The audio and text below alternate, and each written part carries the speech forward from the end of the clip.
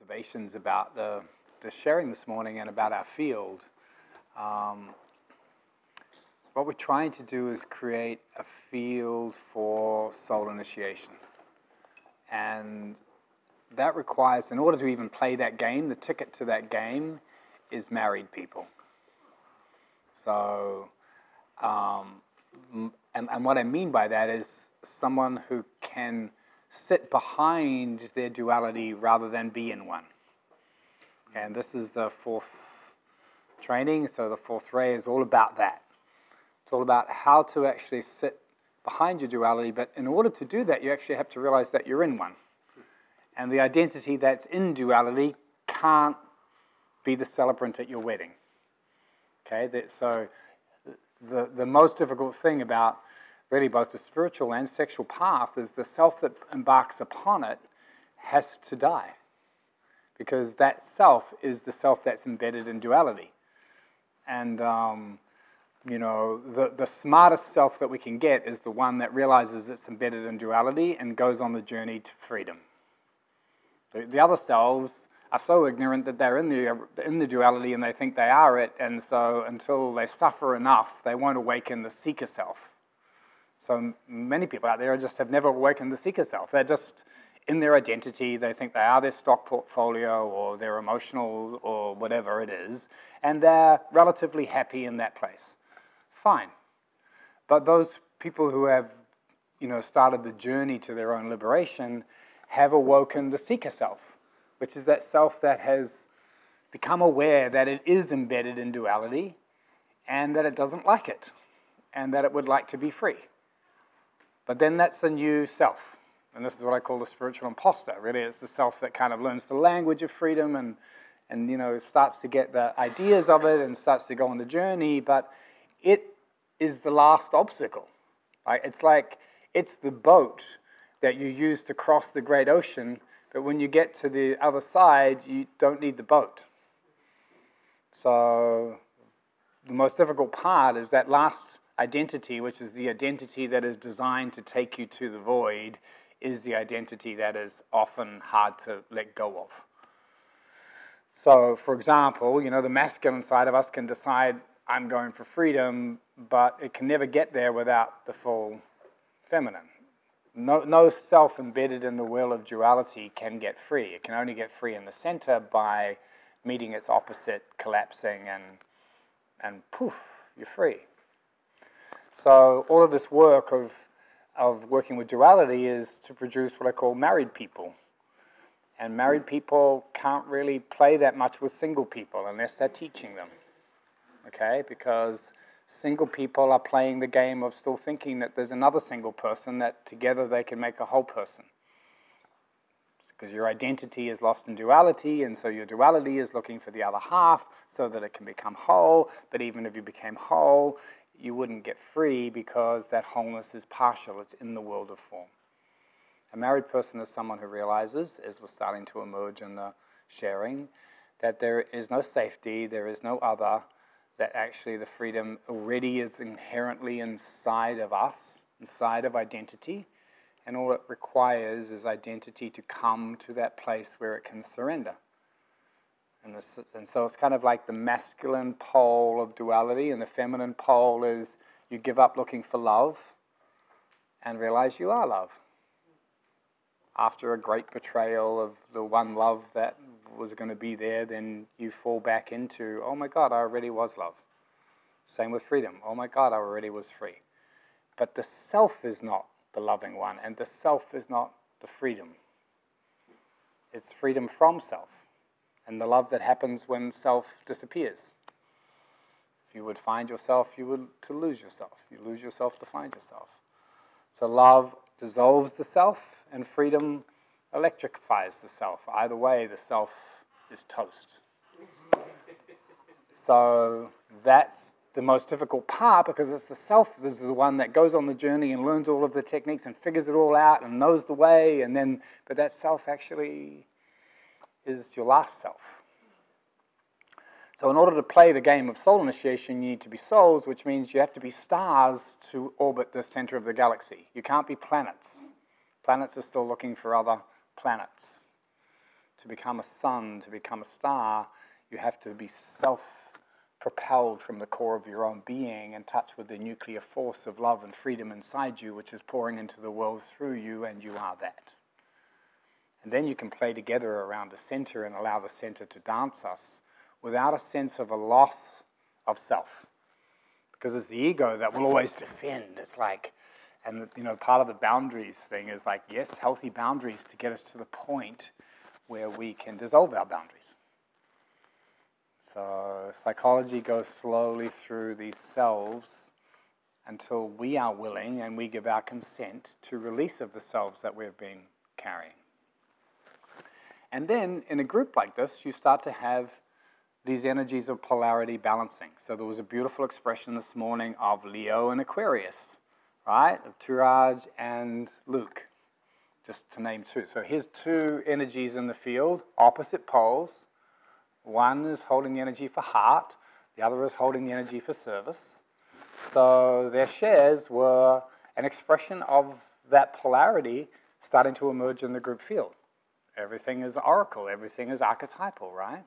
So when we are just truly ourselves and we're just operating ourselves, we don't have to understand it, magic starts to happen. And just on the magic and joy, actually some of the books that were part of this, curriculum, if you want to get into more mind, either now or later, one of them is the Treatise on White Magic, which is the rules for magic. So if you need to have more understanding, there's lots of materials for you. So, heart and service, the whole essence for a married person to be able to play the game of the void is you've got to be your own star, which means you're sourced from within. You're not getting your light from somewhere else, like a planet is getting its light from the sun. To be sourced from within means you have a sense of yourself and of holding yourself and not abandoning yourself no matter what happens around you. That's what makes a star. So if long as the environment around you and people around you are stopping you emerging, or you feel like they're stopping you emerging, you can't really play the game of soul. Because what you're trying to do is modify your world by changing your environment, changing your relationships, learning something new in order to one day be safe enough to come out. But a star just decides, fuck it, I'm coming out. I'm coming out, I'm giving myself permission to do that. I am a divine child of the universe. It's my imperative to shine.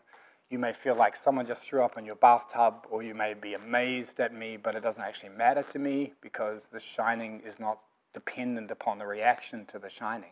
The shining is coming because you cannot not shine. That you have become that self which shines.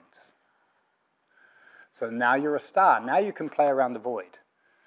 Until you're a star, you can't play around the void because your sense of self is so vulnerable that the annihilation that the void brings is too threatening to the core of your being. And you are still needing and wanting to play in a safe container that someone else creates with a sun that somebody else is shining and showing you the way so that your planet can feel safe. Okay, so one of the doorways into sonship is radical self-responsibility, show up for yourself, and to trust your own shining. So you could be a red dwarf, or you could be a bright Syrian, star. It doesn't matter. It's whatever is your shine. And then you can actually play in group without that sense of me and them. Up until that time, the self is fragile, and so it needs constant reassuring. And it feels like it either needs to dominate the group or leave the group or somehow control the group so it feels safe. After that point of emergence, then the soul is like, it knows that it's safe, and it knows that it's safe in group. And then you begin to balance Leo and Aquarius. And what Leo is I am me. But I am me as a soul, as a star. I am me, and you can't threaten me by being you, because you also are a star. And so I don't need to compare myself to you because I am me. So that sense of me, of healthy divine pride, it's the divine pride of Leo that says, my shining is of value to the universe, whether the universe is honoring it or not. And my shining doesn't necessarily mean I have to get up and speak, because I can shine sitting there quietly. Like, my shining has got nothing to do with whether or not I'm playing the power dynamics of who gets attention or whatever in families or groups. My shining is self-evident into my world around me just by my being, because it's pouring through the core of my heart. So then, how do I play Aquarius, the other pole? Like, how do I play service? And the Piscean idea of service is kind of martyrdom. Like, I have this self that wants to serve, so if I give up the self by pushing hard against the selfish parts of me, then I can force myself to serve. And I will be, beautiful examples of it. The old lady making tea at the PTA, and she's selfless service, but underneath she's a bit pissed, right? Or the person who's like ideologically driven to the idea of service. So it's all like fake it till you make it, which is great, but there's parts in them, the selfish parts in them, that are screaming. But the service of Aquarius that comes from a sun is the thrill of the void, the thrill of not existing. It's the thrill that Turags was talking about this morning of, oh my God, I am the love that's moving between you. I am the waters that are flowing between everyone. And for a moment, I wasn't even aware of me. And that feels way better than being the one doing the serving, right? Because you are the service. And the service is not about inflating you or diminishing you or like you don't exist. Because you are the love that's moving through the whole field. You are simultaneously yourself and the field. So you're now starting to move beyond the duality of Leo and Aquarius, which is the duality of giving up myself for the sake of others, for the world, or fuck the world, I've got to look after myself. Or have I done enough self-love? And then, I can do service on Sunday. And all of the duality between self and others that makes us feel guilty and contracted and afraid, and that's all another duality. And when you can genuinely come into a soul field, each person's shining is recognized as that. It isn't martyrdom, it isn't whipping, it's the spontaneous outflow of a heart and of a love that recognizes simultaneously itself and its own value, and the fact that we're embedded in an ecosystem of souls, and that we work better together. We need each other to shine, to make a galaxy. So all of that stuff of competition and sibling rivalry and, sense of superiority and inferiority and inclusion and exclusion and so that all belongs in the realm of planets.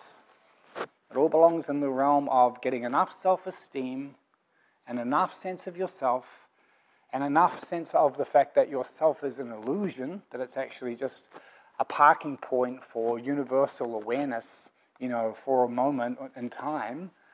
Enough sense of that to thrillingly give yourself to life and to any environment or any situation that you're in, knowing that you're self-sourced.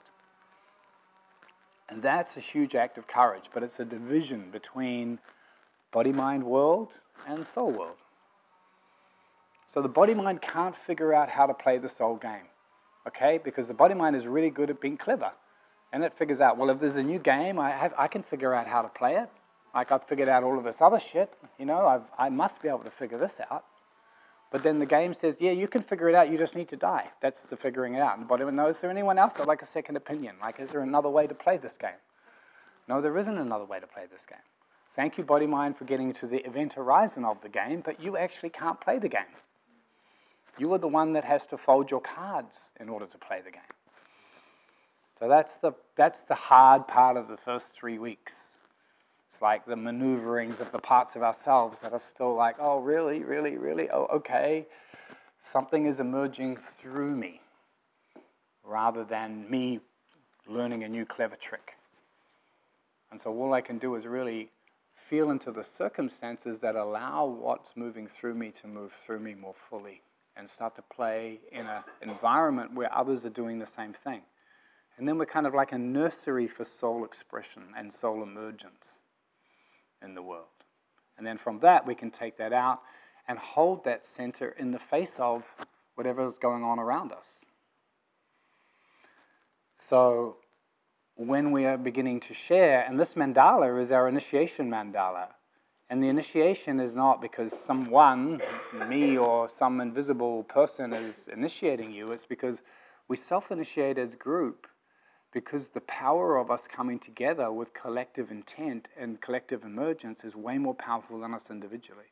We create a field.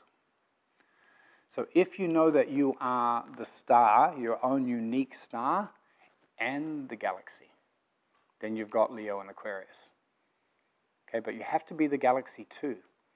If you're just preoccupied with being the star, then you're preoccupied with your shining, and you're trying to figure out when to shine and when is your turn to shine. But if you are also the galaxy, you know, because you call yourself into the center. And we can begin to feel it because we start to feel the field, and when someone speaks in the middle, it's us, because our galaxy self recognizes one of our stars. And then we start to not give ourselves any more attention than we would give every other star. When it's time to shine, it's your time to shine.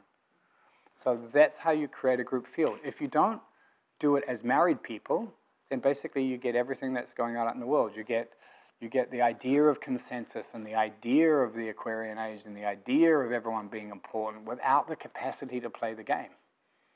It's just a mess of immature people seeking to create an ideology, just like the mess of trying to serve when you're really a selfish motherfucker. And you don't want to serve, but you're trying to, you know. So the letting go and allowing soul to shine, and allowing yourself to begin to see every other person here as an expression of you. And that whatever is moving in them, whatever delight is coming through them, whatever shining is coming through them is something that you're in celebration of because it's you.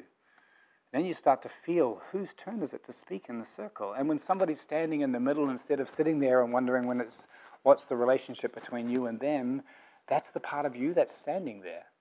And then we give each other our energetic support. Not just our presence here, but our presence through each other. We penetrate each other with our presence. All of our auras interpenetrate, and so we have this one powerful vibrating field. So that each person that stands in the middle is, for a moment, their best possible self. Their best possible self. And that's initiation. You know, if you are a pot maker or whatever, you shape clay into a pot and then you put it in the fucking kiln to fire it. So what we'll be doing, you know, to graduating it here is in mandala, firing our pots. Firing the pots of our soul.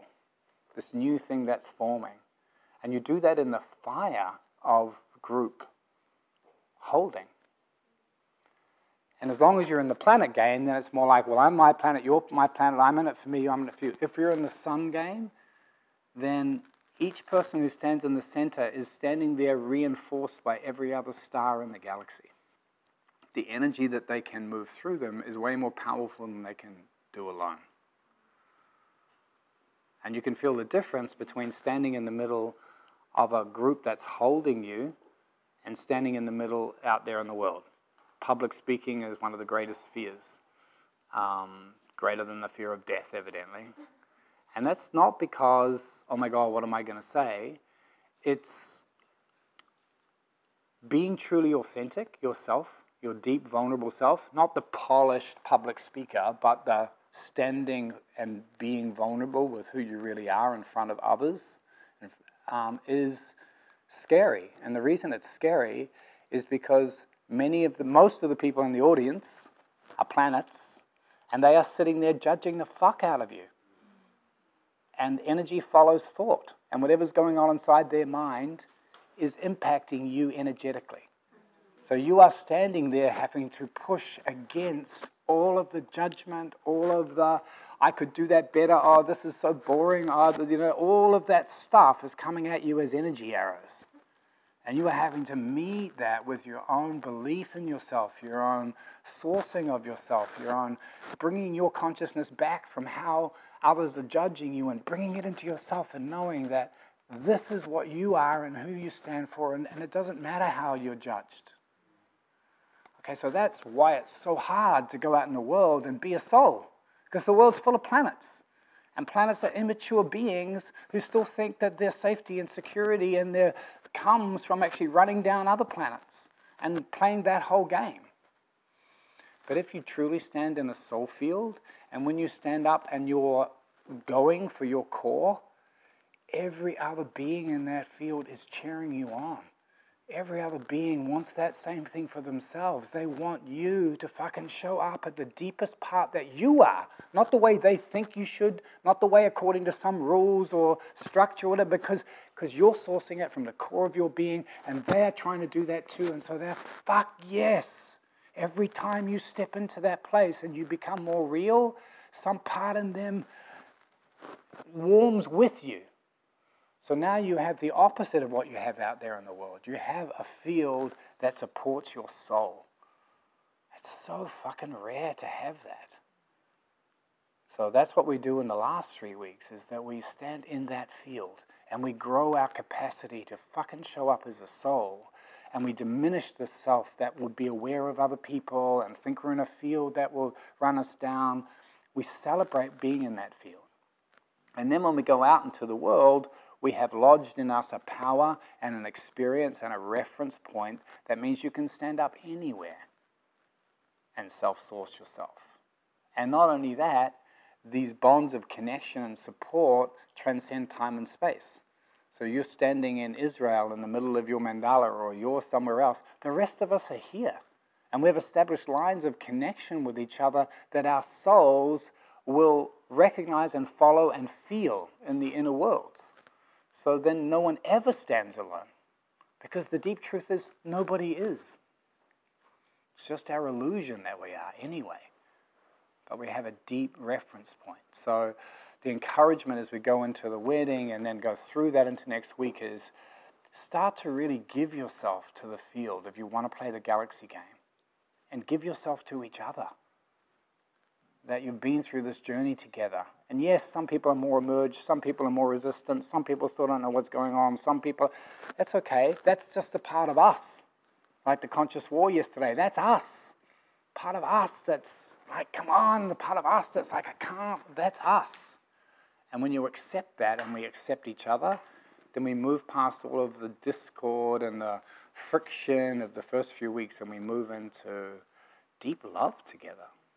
The love of people who know they're with other souls emerging, and maybe they've lost it in this moment, but they'll come back in the next moment. So we become a field of growth and support for each other's souls. And the beauty of that is then we're not just playing, ourself and the other. We're a microcosm for something that's going on in the outer world as well. So archetypal energies can dance through us and teach us how to be in a much more accelerated way than if we were just here for us.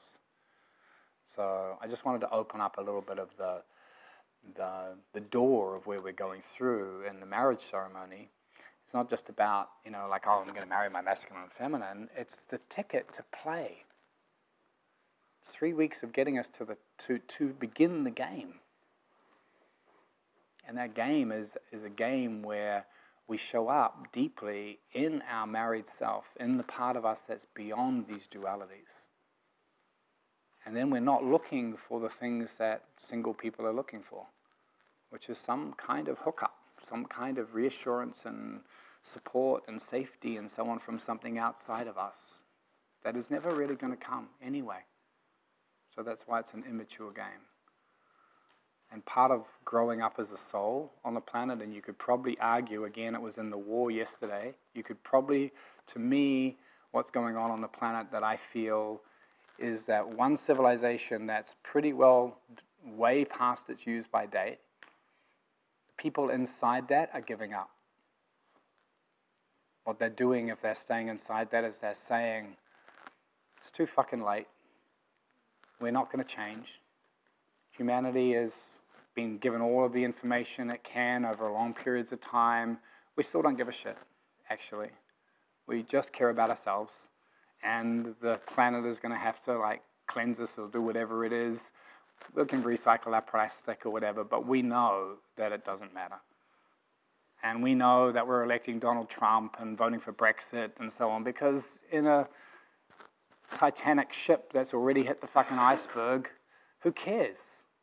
Let's just play the game out. Let's just play, and nobody else is. It's not going to matter anymore anyway, so fuck it. That feels like it's what's starting to emerge and will emerge more deeply in the civilization that's going down. In the civilization that's emerging, it's still not visible yet. You can only feel it in the quiet places in your own heart, where there's some part of you that's like still has hope.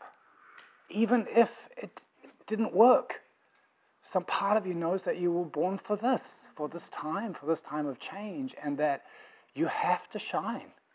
You have to shine what's in the core of you.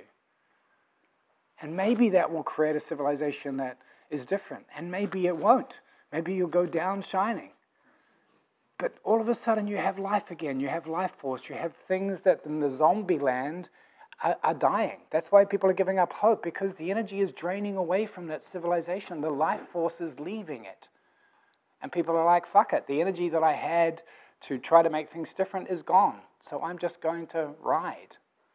But in what's emerging, more and more life is coming for no good reason.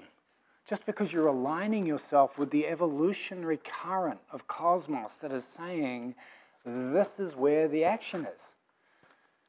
And so it only can be played by those who don't need confirmation from their environment for what's moving inside them.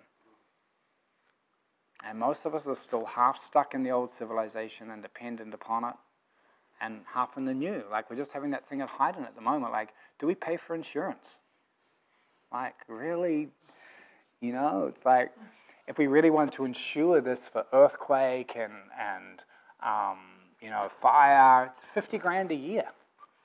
Even if we just insure the manor for, like, someone burning it down with a candle, so there's one part of the mind that's going, but fuck, that's a big investment. All of these people are putting money in. It's like one careless person could light a candle and the whole fucking thing could go, and like, we should insure. And the other part of the mind is like, that whole thing of insurance and everything that comes with that, that's part of the world that's going down, and we're supported by great allies of why are we worried about? So both those things are true, right? Like, they're both real.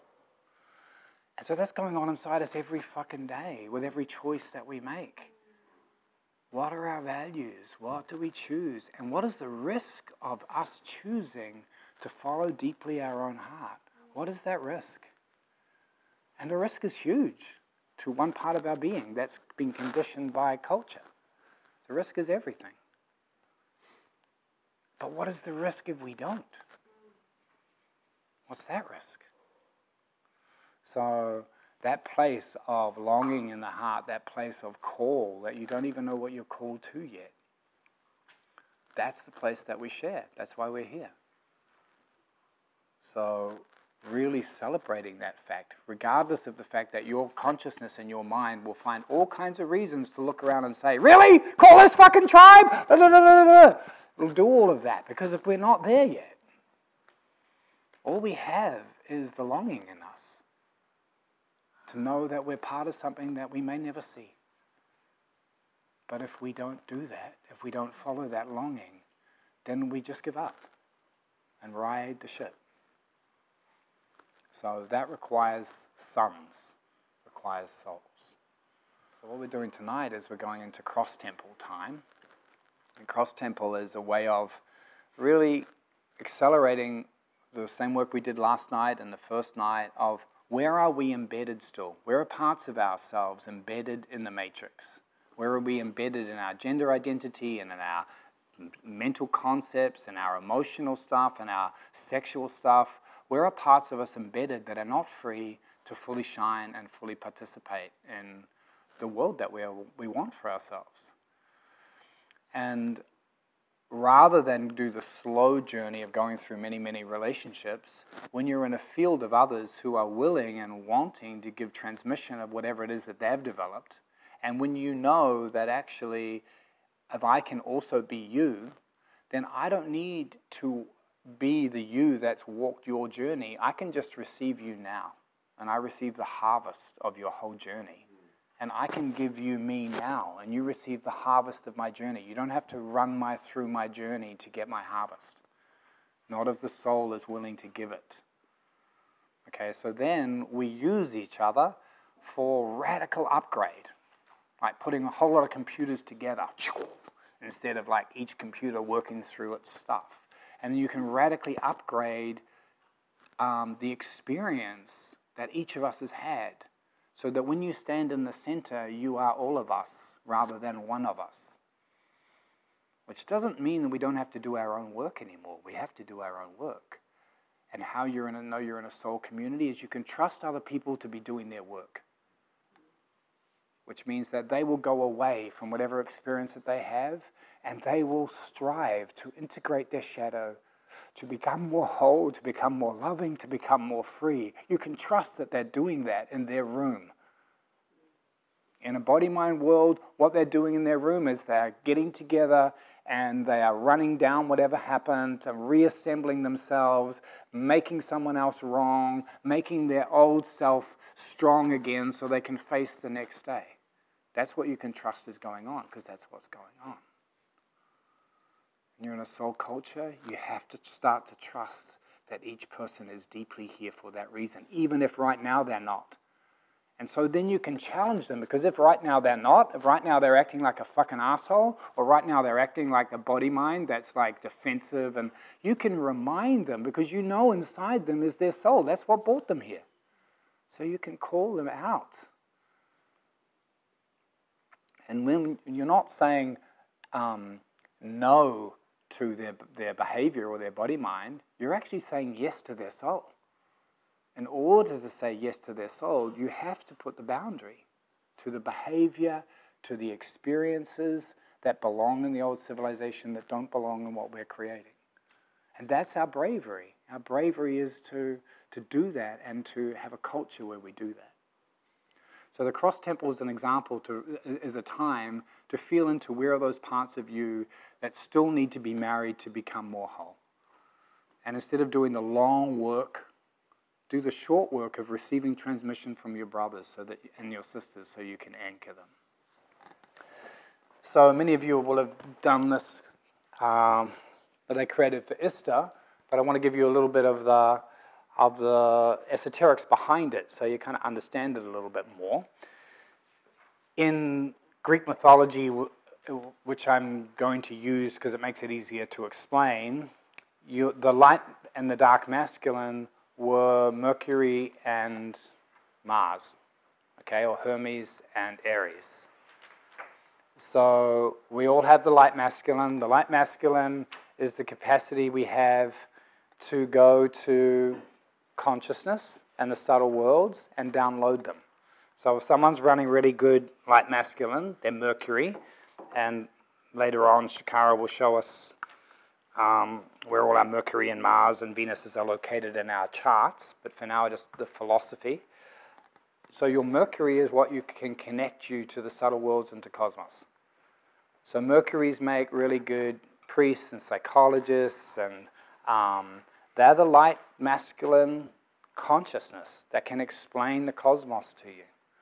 And that can get up there into the big picture, download it, and bring it to the heart.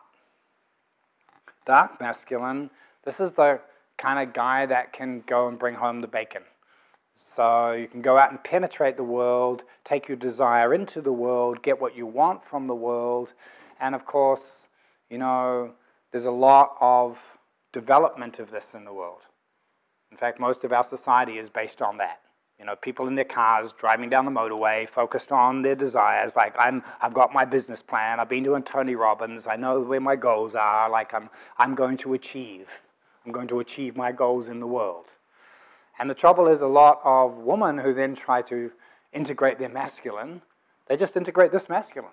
They think that their masculine is just the bring home the bacon kind of guy, defend you, look after you, and then they're exhausted because they haven't developed the light masculine.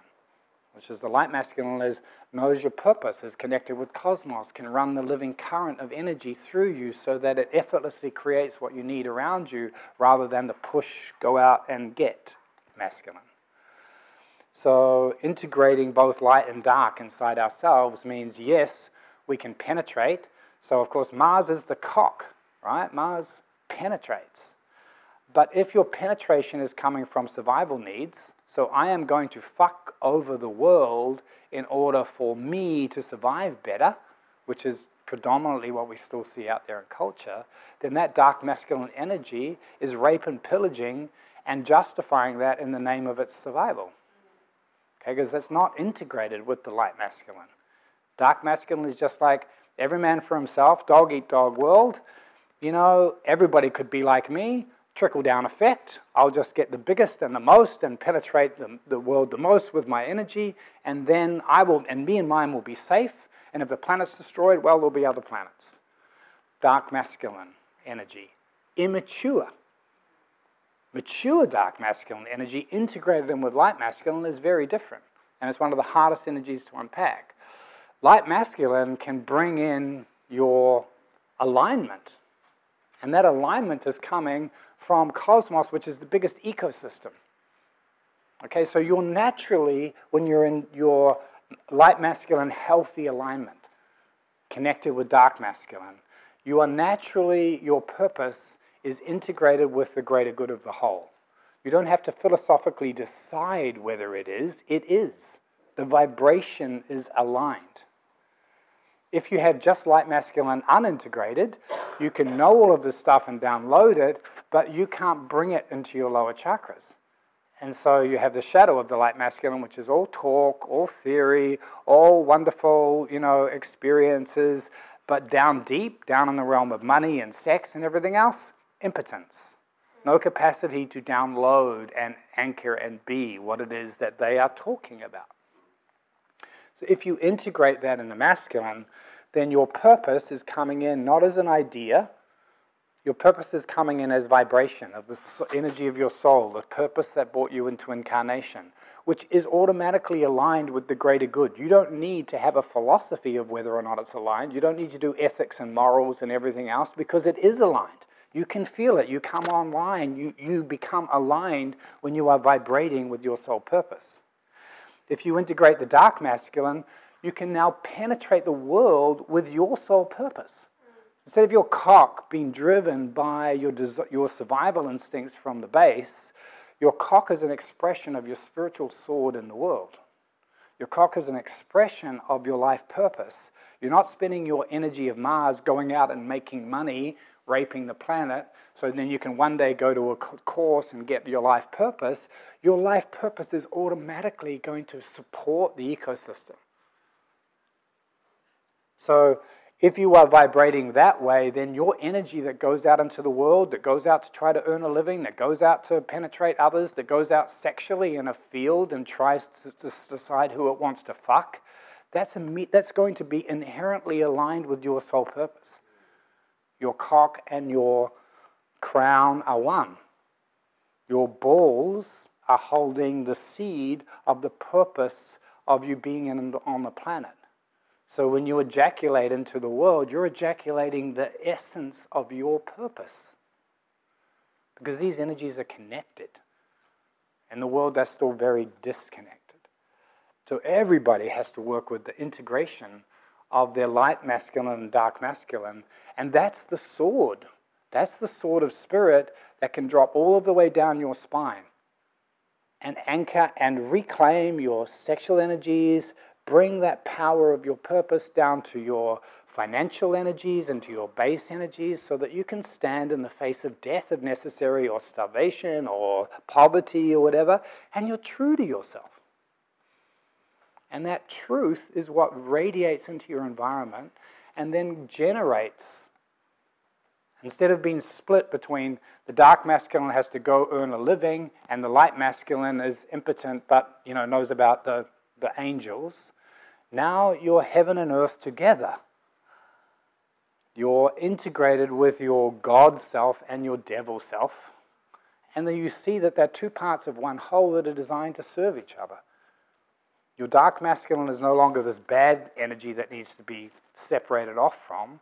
It's the very energy that carries your light masculine into form.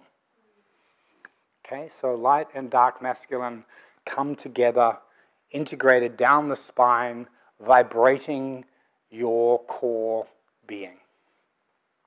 So then the feminine. The feminine is the energy that connects and vibrates out. So if your if your masculine is this core, so here it's the pillar at the core of this place, the feminine is the field and is the love moving through the field and the energy moving through the field. So in Greece, this would be Venus. And Venus was dual. Her higher aspect, not better, but higher, was Venus Urania, or Aphrodite Urania. And remember I told her in Greek myth, she was born from the balls of Uranus. So she's her father's child. She came from the sky cosmos, and his testicles fell into the sea, and she arose as the goddess of sex and love and beauty. So the feminine in that mythology has a duality. The upward five-pointed star and the downward five-pointed star. Upward five-pointed star is Hesperus and the morning star. It's Venus you see at dawn. And the downward pointed star is the Lucifer, is the falling star, is the Venus, the same planet that you see at dusk, because it's always close to the sun. Okay, so what that turned into is the devil, the downward five-pointed star, and Lucifer, and that's Venus Pandemonium. And she's also the one that falls in love with Mars and produces Eros. So Eros and the devil and the dark and the repression, all part of the same story of the fall of the feminine that drops into matter. So just like Mars was seen eventually as the dark masculine that needs to be blocked, the dark feminine was that energy that goes into our sexuality and goes into our body, and if it is operating unconsciously, just like the dark masculine, it just wants to tear down. It wants to destroy, and it wants to lure you away from your purpose and so on, which is why the Christians tried to repress it. In its integrated way, it brings actually all of the resources you need for your purpose. When Mars and Venus are operating together and this energy is vibrating of your purpose into the world, Venus is the energy of magnetic attraction, that she runs the energy through your fields according to your purpose and draws in exactly the materials and the resources that you need. And she also can link you to exactly the right people that you need for fulfilling your purpose in the world. She's this energy of connection. So in the negative, she's a lure, and the dark, when that energy is integrated, she allows your purpose to manifest in the world. And she creates relationship in the queendom so that that purpose is actually serving through relationship with others. The light feminine, again in her shadow, just like the light masculine shadow, is full of she's the beauty queen that's like, I just want world peace.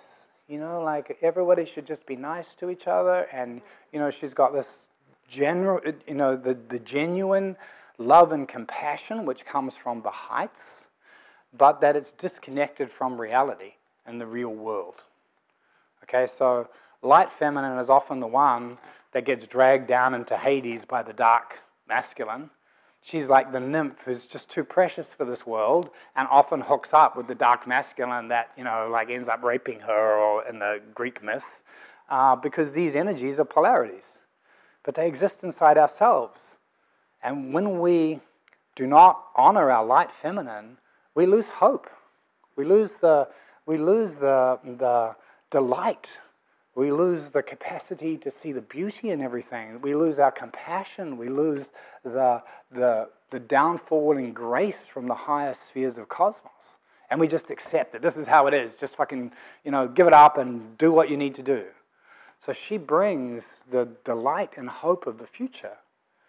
she's the child part that, yes, she may not, in her shadow, she may not have fully grown up yet. She hasn't produced 3 babies through her womb and decided, that actually life is not all going to be an ecstatic childbirth. There's actually going to be some labor here, and at 2 in the morning it wasn't quite like the brochure. So her princess has to ground. But when she's integrated with the dark feminine, those 2 energies together both can give everything back to Kuan Yin and the mother of compassion, and know that everyone, even the starving children, the starving to death, there's some angel hovering over them. There is the world of grace and light and hope. And at the same time, she can get up at 2 in the morning and feed her child. She has enough power and passion to understand the mysteries of sexual manipulation, and she has the capacity to work and use the world of form and bullshit in order to help fulfill purpose. So light and dark together are a beautiful integration, and each of us must do that. It's not just that women have to do it and men have to do theirs. Each of us has to do both. So when we start giving up the fantasy that we can play with another human being and they can hold that and we can hold that and together we'll be whole, when we realize that our work, even if we're in partnership, is to become whole ourselves, which means all 4 parts of these have to be healthy. They can't be running in their shadow. And we all have them. So yes, you might have a really healthy integrated masculine, but you could still have a very broken, hurt princess who's had no attention from you whatsoever because she's the opposite of what you feel like you used to need to be masculine. Or you could have a seductive witch in your shadow that's busy still, calling in and manipulating the world around you to get what you want so that you don't even have to own that you're doing that. Okay, so, and the same, woman or anyone who feels that they're just living on their feminine, they may have their Shakti all figured out and the universe may be unfolding exactly how they need it, but it's normally guys that are paying the bills for that, and it's normally that someone else's masculine that is actually showing up to support them and help them, because their capacity to manipulate matter is so powerful. They can Shakti the world into what they want, but do they have their own purpose? Do they have their own thing to snake around? Or are they going to go find somebody else who's standing and snake around him so that they can feel fulfilled? So if we don't have our own masculine, we don't have our own vibration of the unique thing that's brought us into the world, and the capacity to stand alone in our freedom regardless of what's happening around us. And if we don't have the feminine, then that stand alone becomes isolated and brittle and shut off from the world because it doesn't have the magic of connection everywhere. So the way that plays out in our chakra system too is between the sun and the moon, this marriage.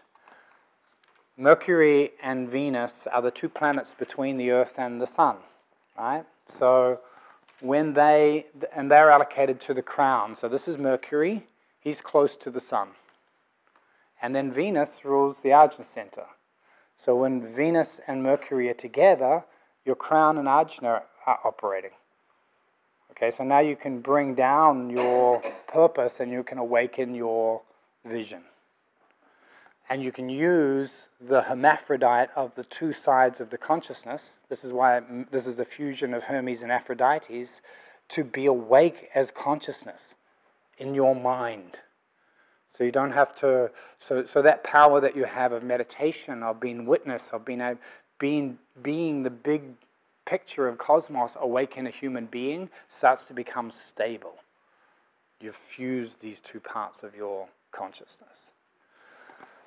But they also have their lower octaves. So Mercury also rules the base center, and Venus also rules the sacral center, and Mars rules the throat and sacral. So we're trying to create a union between these. So for example, if you're in the Egyptian Isis mysteries, you're probably linking the sacral serpent with your ajna. Okay, you're using sexual energy to rise up and awaken this.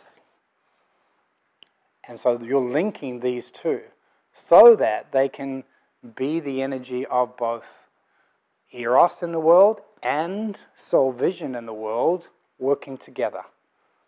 And the immature expression is like fantasy and pornography. You know, that capacity to link your awareness with your sexuality. So when we can link these two Venuses, these two Mercuries, and these two Mars, the Mars expression is like solar plexus war. You know, when you were talking today about, oh my God, it's dropping to my solar plexus. That when we do conscious war, part of the idea is that we are moving the energy of Mars so that we can integrate it to the heart. And why do we have to do that? Because it needs to be linked with the throat. And you might have noticed in your relationships and so on that conscious war it links a feeling in your solar plexus with what's coming out of your mouth. Okay, so verbal abuse and emotional abuse, which can then lead into physical abuse, it's all part of Mars. It's part of the cycle of Mars. And if we just feel it and never say it, we can't integrate it in our heart. But if we just say it and we never feel it, we also can't integrate it. So what you're wanting to do with Mars is integrate solar plexus and throat so that you are able to clear it and share it and integrate it with your feelings and bring them to the heart. What you're trying to do with Ajna Center and Sacral, really being able to work with your sexual energy and mystery and being able to clearly direct consciousness so that energy and thought are one. Everybody, you know, every businessman that's sitting with his business plan and working through it is like developing this center. And every person who's using sex magic to bring in their Ferrari or whatever else is using this center. When you combine them together, you start to work with the power of consciousness and sex. But what does it serve? Who is it serving? Is it serving the ego or is it serving the soul? So that's the difference between black magic and white magic. White magic is the energy where those capacities that you have for working magic, because you can operate these energies in the world, is serving the collective good. And how do you know it's serving the collective good? Because through your light masculine is coming the vibration of purpose. And then the last one is the crown and the base. If you can link those two energies, which is your capacity to connect with cosmos and the capacity to connect with the earth, then you overcome the fear of death and open the middle channel of the heart. So these three circles of the heart are linked to this integration process, what we're doing between masculine and feminine, and between the sun and the moon. When we can bring them together, then we are not in the world. Like if we are still in one of these, we can't bring them together. If we are in the part that can bring them together, we're now the celebrant. We can see our masculine, we can see our feminine, we can see our sun, our consciousness, we can see our moon, and we can bring them together. And the experience of that is opening the void, the core of the heart, which is what brings in galactic chi. And it's this energy of spaciousness, this energy of the void, which is part of the new civilization, which is beyond the dual realm. And it's a particular experience, yes, because the void does come into matter, and when it comes into matter, it's experienced. So you can experience your dark body. And what that feels like is first I'll give you the two others, because you'll know them. The earth energy and the lunar energy is the energy of prana and vitality that's coming out of the earth, linked with our sexuality, which is the lunar energy. And that's the energy that you use if you are raising kundalini, or if you're working with the rising power of the serpent or the dragon. That's the energy that vibrates and activates your energy bodies. Okay, it's linked to vitality and magnetism. You can also activate it through going to the gym and working the body and health and diet and so on, so that your earth prana, your prana is active and vital. And actually quite a lot of sexuality is an exchange of that, where people are actually harvesting from each other. You know, like plants have prana, and, you know, like the eating of prana is how we survive. So this energy is stronger in some and not so strong in others, but it's the energy of the earth prana. And then there's the solar chi, which is on the planet, it's all of the sun hitting the heliosphere and producing all of this stuff. Inside ourselves, it's consciousness as it comes into our light body, activated and stimulating not just the erotic energy in the chakras, but the energy of transmission of our soul purpose. It's integrating our solar energy into matter. So a lot of Tantra is this integration of the sun and the moon, bringing these energies together. But then the dark body is that which is actually arising out of every atom. And it's also the energy coming from the center of the galaxy. So it's the void energy. It's not so much the vertical. It's coming through the core. And because the heart is the core of our system, it comes through the heart. But it also comes through the core of every atom. Whether that's a human, whether it's a field like this, whether it's a country, whether it's a planet, whether it's a cosmos. What's emerging through the core, from the core, is operating through every core. It's not just coming from the core of the earth. Okay? And that produces the experience of space. It's like space becomes permeable because the same energy that's coming through the core of me is coming through the core of you, it's coming through every atom, it's coming through every idea. That energy is the dark energy, dark matter. And this isn't the dark of matter versus spirit, it's the dark of everything that spirit and matter is sitting in. It's a radiation of space through everything. So when you're working with that energy, you can bring the sun and moon together. And that energy is not something that you just have to contact inside yourself. It's trying to contact you. So in other words, on the planet at the time, it's that energy, it's the emergence of that energy that is driving evolution. It's what's forcing dualities to come together. Because it is the celebrant at the wedding, it is the energy behind duality. When it starts to emerge collectively in our collective consciousness, the experiences of driving all of our dualities together. And that driving of the dualities together is a sign that that energy is coming for you. And then all you really have to do on the other side of that is give your consent to it. Okay, so I'm offering myself on the altar of the experiment of this energy that's moving through me. If the byproduct is a deeper marriage of my dualities so I can be more free, great. And that's the consensual part of the process, is to realize, yes, there's things that we can do, and then there's things we can't do. But the last thing that we can do is really just give our consent to the process happening to us. And it's not something that someone is making happen to you. The universe is doing it with humans and with the whole of the earth. So, questions just about the why we do the marriage, basically.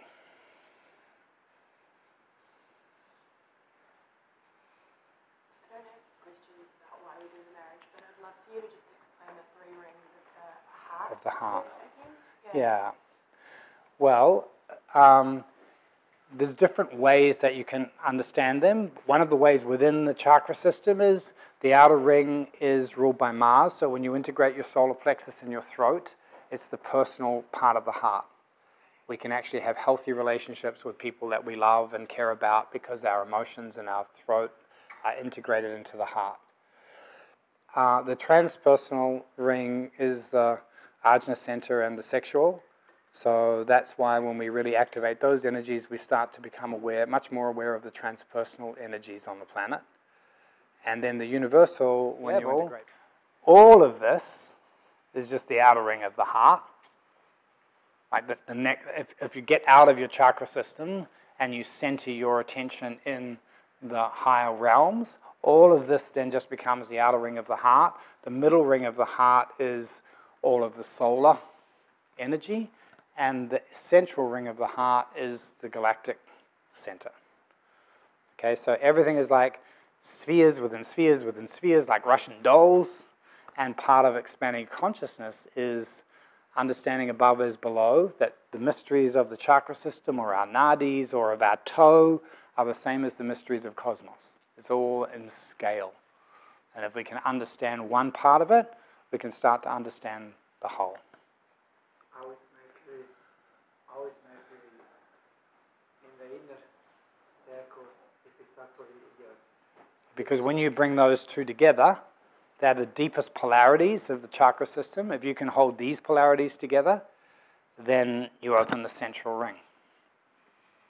And what that looks like in someone's life is the base center is the energy that has put you here to make sure you survive. Okay, so it's the energy that will come up primally in life-death situations. It will make you, leap out of a car before the car goes over the cliff. It will mean that you will fight and protect your family, or it's the deep survival instinct. And up here has got access to your soul purpose. So the deepest split for people at a certain stage on the path is soul purpose versus survival. So this is Gandhi standing in front of the gun, or John Lennon, or that. Those are the outer expressions of, am I able to stand in my purpose even though it may mean my death? So then you have to manage your own base center. And most people can't manage their base center because their heart's not enough, their consciousness is not enough. Only their soul purpose is strong enough to master the fear in the base center of not surviving. Yeah. So, and then you would say in the initiation journeys that most people go through those stages of initiation gradually. That first of all they integrate solar plexus and throat, then they integrate sacral and here, and then they start to be less interested in the sexual, and they're more interested in the dragon that lies underneath the serpent. They're more interested in that energy that runs up the spine without necessarily activating the erotic energy. And they're not so interested in philosophy and understanding anymore because they're wanting the direct current of energy that's their purpose, that's a vibration. So most of us are all on that journey in different stages, and we can all help each other with that. Because each of us, if we are holding something for a new civilization, has to go in the world and stand alone, and the things that will make us fall are the same things that have always made us fall. Either our need for our self-actualization needs to belong, our sexual energy, or our consciousness, or ultimately the power to stand in our soul purpose in the face of our own death. And the truth is that even though we may not all need to do that, you actually have to be willing to do that in order to not have to do that. Right? You actually have to have mastered it inside yourself so that the world doesn't give you that to help you master it. Remember I said Earth is a training ground for souls. It's a great school for souls. And the graduation for that school is when you can show up fully as who you are as a soul, regardless of the consequences, graduation day. Okay, then you won't need to do all that journey all over again. But until we can, then we are still locked somewhere in the world of duality. And actually in the esoteric traditions, this is the symbol of the earth. The symbol of the earth is the cross and the circle. And that's the Jesus story of coming and being crucified. Each of us has come, we're crucified already, and we are on the cross somewhere. So to get off the cross, you have to come back to your own center. And that center is never going to be the same as anyone else's center, and it's never going to look the same. But when you're in your center, you're no longer identified with any of these parts of you. You've strengthened them all so that they can integrate and marry, and then you've been able to step back off the cross. You can step onto the cross and play any of those roles, but your identity is no longer on it. Okay. You're not masculine, you're not feminine, you're not spiritual, you're not material. You are this mysterious, eternal energy that comes through all of that.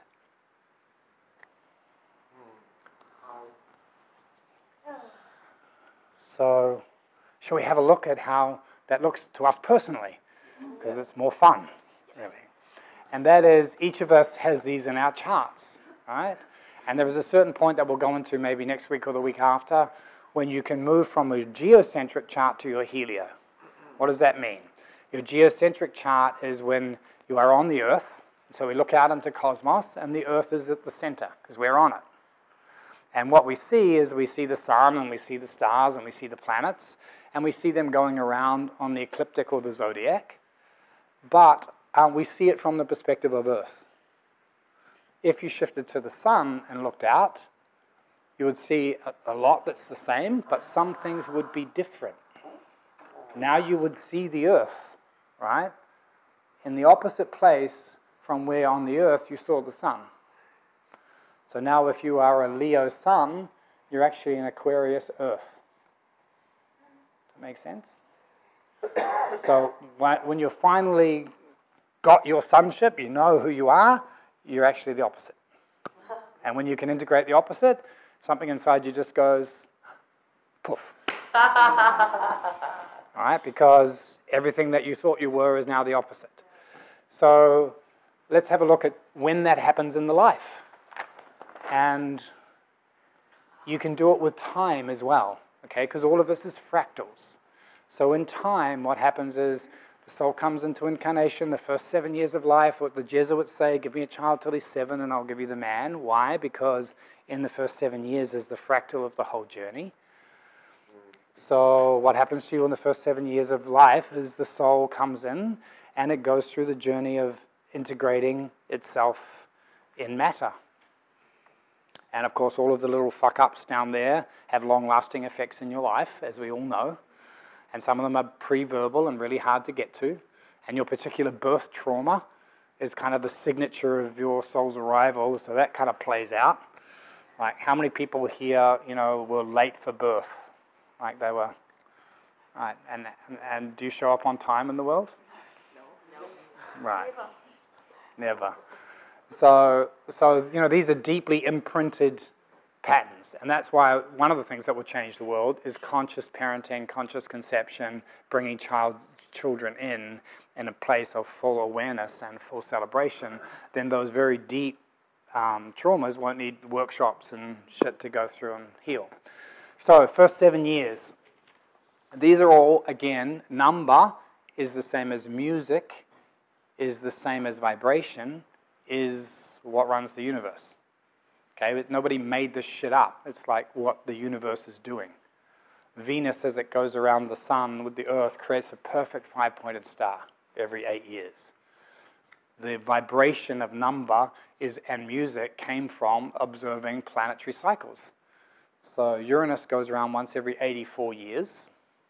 And 84 years these days is a kind of like an incarnational cycle. Right? That's about how long most of us expect to live, about 84 years. And remember, Uranus was the original father. So when Uranus expresses, then your whole purpose for your incarnation expresses. The lightning strike of your knowledge at the core of your soul of why you're here is the Uranian expression. So that's an 84-year cycle. The very center of it is 42. So that's midlife crisis. That's when Uranus hits. That's the big hit in your life. Because it's the very center. Remember I said, what comes through the core of anything? Now this is an atom of time. An atom of time is 84 years, which is a Uranus cycle. The very center of it is where the void expresses. So that expresses at around 39 to 42, depending on retrograde planets and so on. Yeah, how many people do we have here who are in that stage of their life? 39 to 42. Okay, there we go. So you are our lightning rods. Like within the field, you're at that stage. And it said the mystery schools that are coming will mainly take people between 21 and 42. Because by 42, if you haven't been hit with the core of who you are and why you're here, it's probably not going to happen this life. Okay, so if you're on track, and we will need to teach this in our schools eventually, that, people like Steiner and others have made attempts, but there is a whole wisdom of the evolution of soul in the developmental psyche of a human being that we've totally lost or haven't discovered yet, which is how to help the soul unfold at the right stage of evolution for that person. And 42 is the time, if left to no help, people go out, fuck their secretaries, get a Ferrari, they, suddenly dump their relationships, and, because something inside them is like, this old identity, I'm done with. It was all prepared for this, and now this is arriving, and now everything that you thought you were has to be trashed, so that who you really are can emerge. But because we don't know this, we have, just like 21. 21 is a huge move from the first 3 cycles of 7, which journeys through to the 28 Saturn return. It's a huge thing. Now what do? We give someone a yard glass and a key because we somehow, and everyone gets pissed, and then, like, yay, now you got the key to the house. It's like, now we have a mature human being going out in the world? Fuck, we don't. It's like, it's the same as our sexual education. We've lost the wisdom that we once had, and we haven't downloaded it afresh yet about how to help souls go through these doorways, which are important landing points in their life. So 42, midlife crisis, 3 cycles of 28 years. This is Saturn. Okay, remember Saturn chopped the balls off Uranus. So Saturn goes around every 28 to 30 years, and in astrology you're called your Saturn return. So your first 28 years, you're developing your mind, emotions, body, personality, eros. At 28, it's time to either go to India or, like have some crisis where your soul says, look, you've prepared your form, you've prepared your mind and emotion, however well you've done that.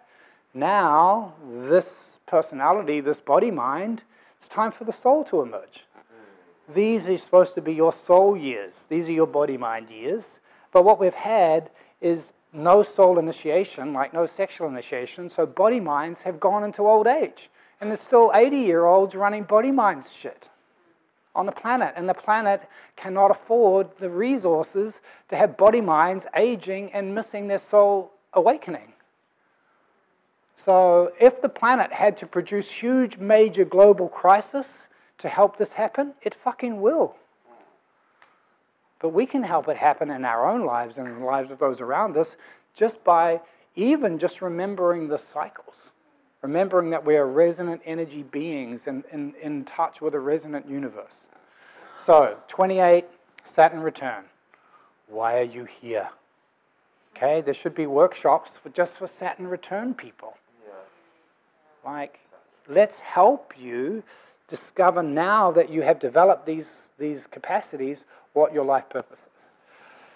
In traditional unfolding, if you're kind of unfolding according to plan, which nobody is, but if you were, then 28 is about time, boom, download soul purpose. 33, the vision of that really kicks in. 33 is really important for lots of different reasons, not just because Jesus died, there was 33 vertebrae, or it's an important time also in your life for unfoldment of your vision. By 35, you should be standing for it fully in the ideal world.